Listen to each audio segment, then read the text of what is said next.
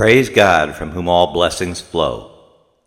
This is Brother William Kantz with this week's lesson from 2 Samuel. The chapter is 18. The verses are 1 through 18. And the title of this week's lesson is The Battle and Absalom's Death. Again, 2 Samuel 18, verses 1 through 18, the battle and Absalom's death. From the New King James, the text reads, "And David numbered the people who were with him, and set captains of thousands and captains of hundreds over them. Then David sent out 1/3 of the people under the hand of Joab, 1/3 under the hand of Abishai, the son of Zeruiah, Joab's brother, and 1/3 under the hand of Ittai, the Gittite. And the king said to the people, I also will surely go out with you myself. But the people answered, You shall not go out, for if we flee away, they will not care about us, nor if half of us die, will they care about us. But you are worth 10,000 of us now, for you are now more help to us in the city. Then the king said to them, Whatever seems best to you, I will do. So the king stood beside the gate, and all the people went out by hundreds and by thousands. Now the king had commanded Joab, Abishai, and Ittai, saying, Deal gently for my sake with the young man Absalom. And all the people heard when the king gave all the captains orders concerning Absalom. So the people went out into the field of battle against Israel, and the battle was in the woods of Ephraim. The people of Israel were overthrown there before the servants of David, and a great slaughter of 20,000 took place there that day. For the battle there was scattered over the face of the whole countryside, and the woods devoured more people that day than the sword devoured. Then Absalom met the servants of David. Absalom rode on a mule. The mule went under the thick boughs of a great terebinth tree, and his head caught in the terebinth, so he was left hanging between heaven and earth. And the mule which was under him went on. Now a certain man saw it and told Joab and said, I just saw Absalom hanging in a terebinth tree. So Joab said to the man who told him, You saw him? And why did you not strike him there to the ground? I would have given you 10 shekels of silver and a belt. But the man said to Joab, Though I were to receive 1,000 shekels of silver in my hand, I would not raise my hand against the king's son. For in our hearing the king commanded you and Abishai and Ittai, saying, Beware, lest anyone touch the young man Absalom. Otherwise I would have dealt falsely against my own life, for there is nothing hidden from the king, and you yourself would have set yourself against me. Then Joab said, I cannot linger with you. And he took 3 spears in his hand and thrust them through Absalom's heart while he was still alive in the midst of the terebinth tree. And 10 young men who bore Joab's armor surrounded Absalom and struck and killed him. So Joab blew the trumpet, and the people returned from pursuing Israel, for Joab held back the people. And they took Absalom and cast him into a large pit in the woods and laid a very large heap of stones over him. Then all Israel fled, everyone to his tent. Now Absalom in his lifetime had taken and set up a pillar for himself, which is in the king's valley.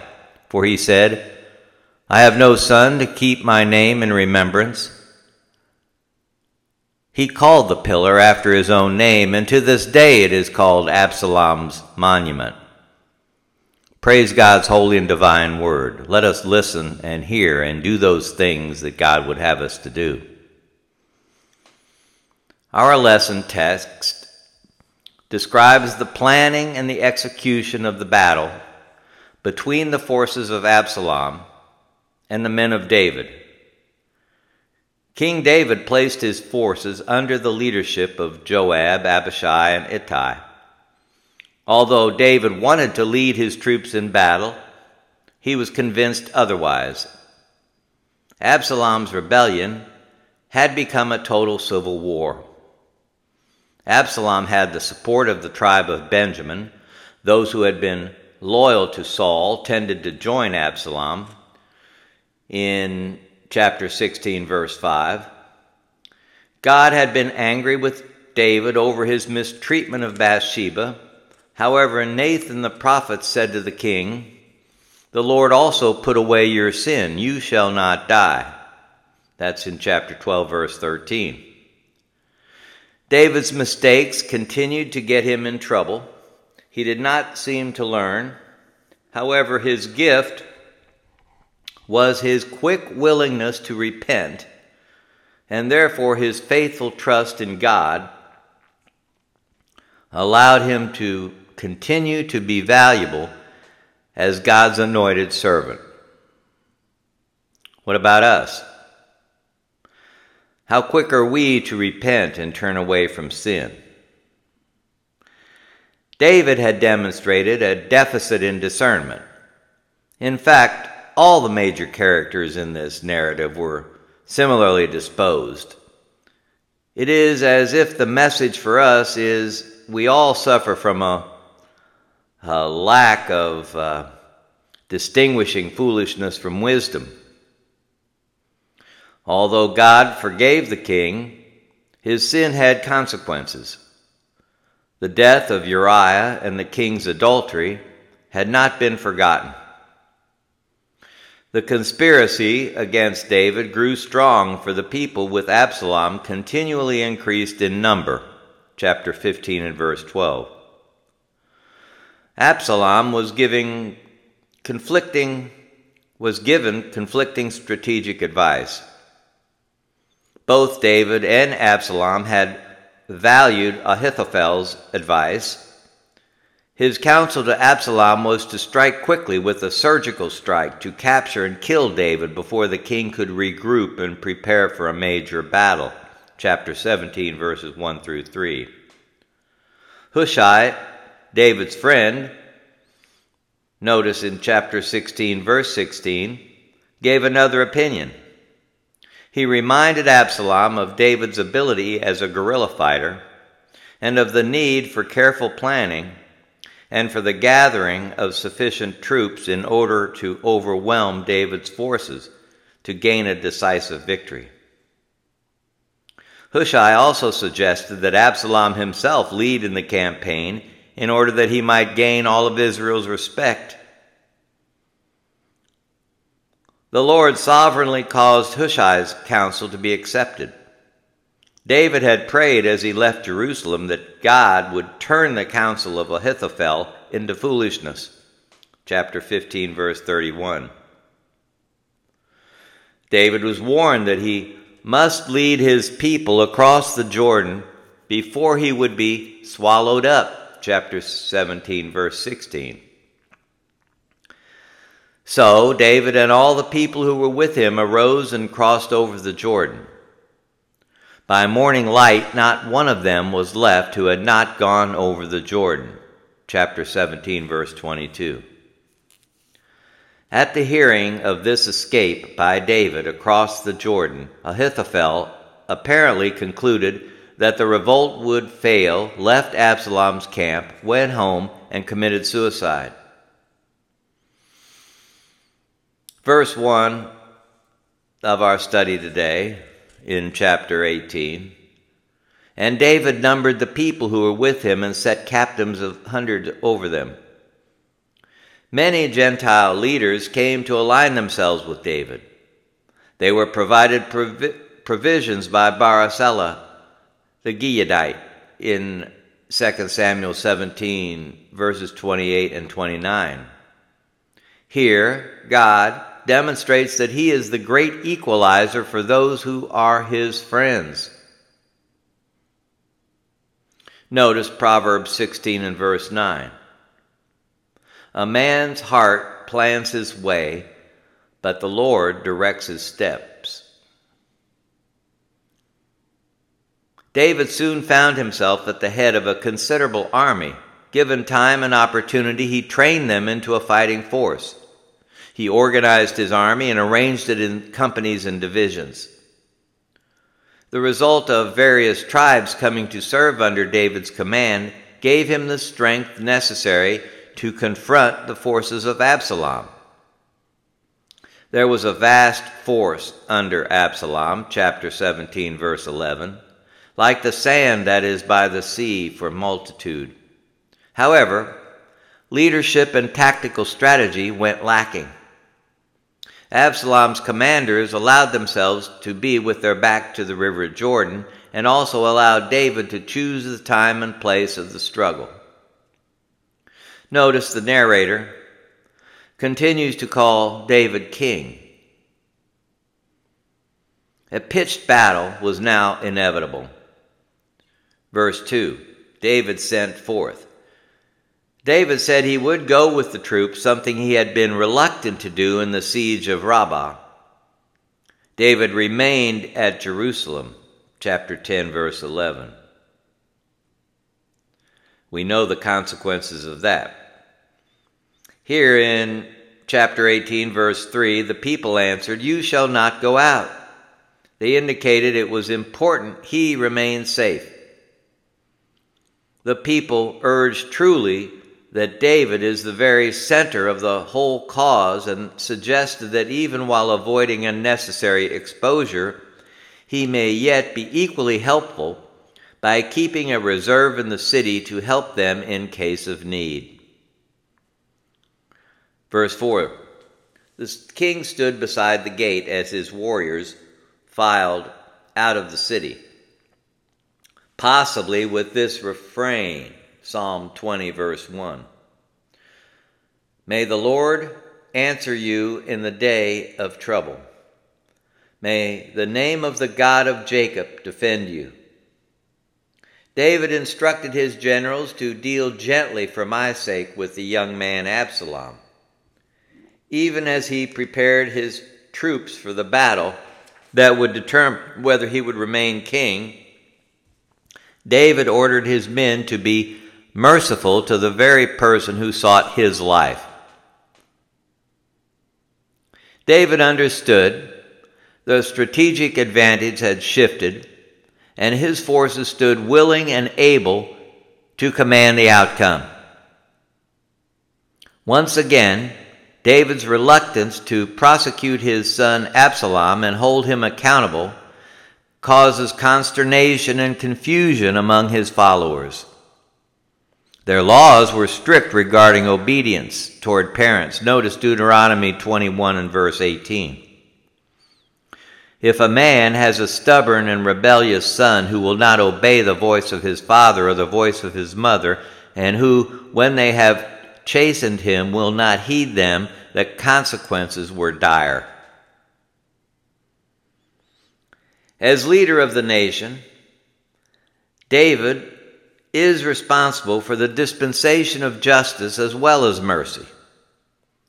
Justice, absent mercy, hardens hearts, but kindness and mercy, absent justice, becomes license to sin.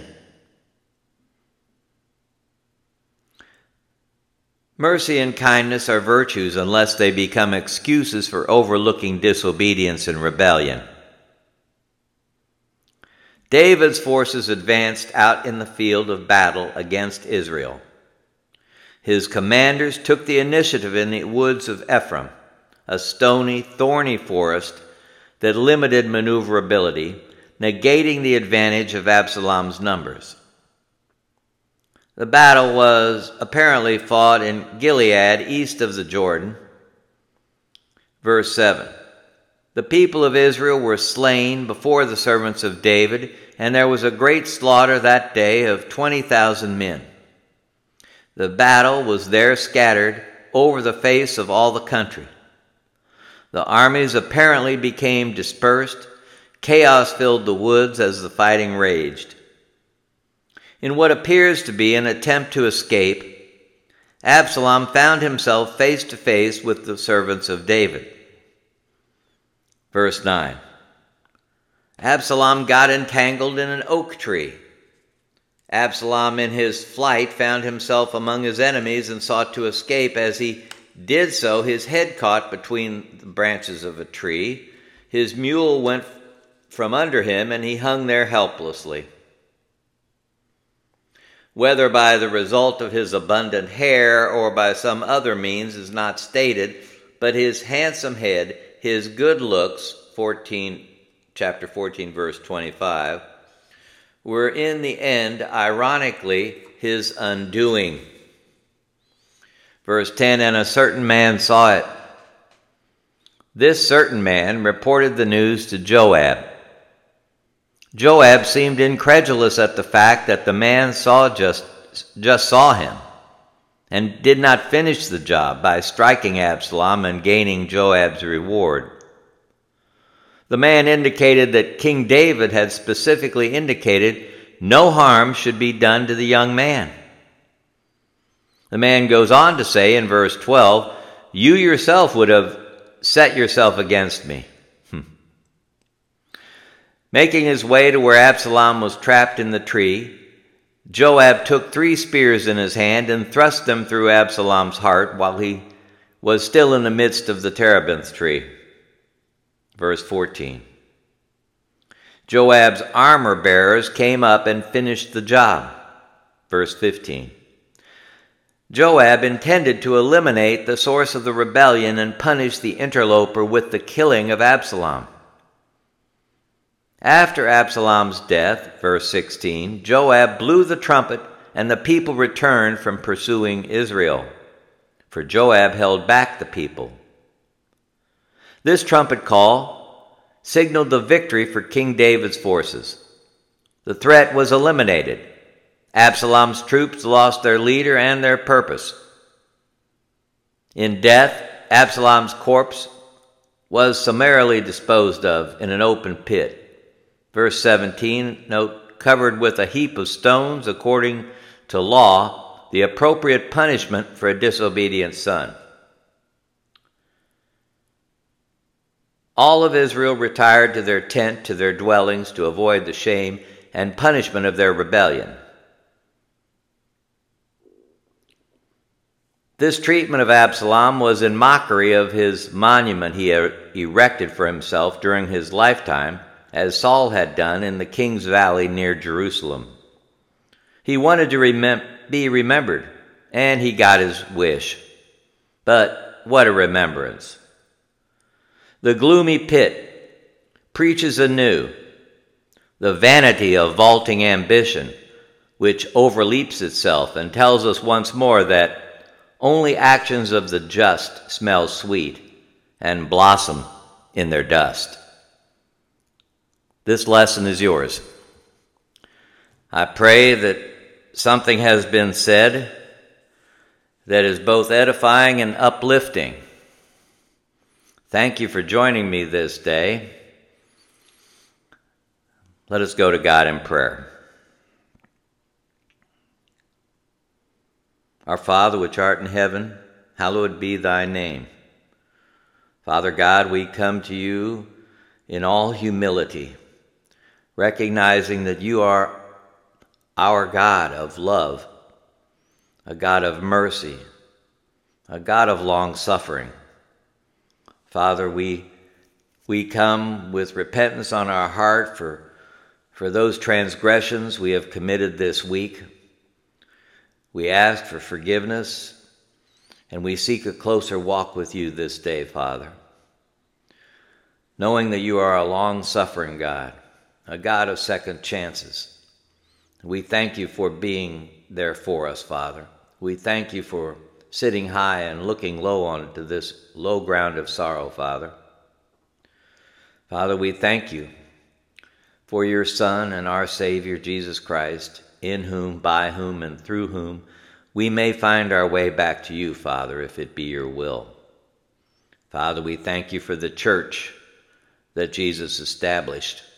where men, women, boys, and girls can work out their soul salvation with fear and trembling.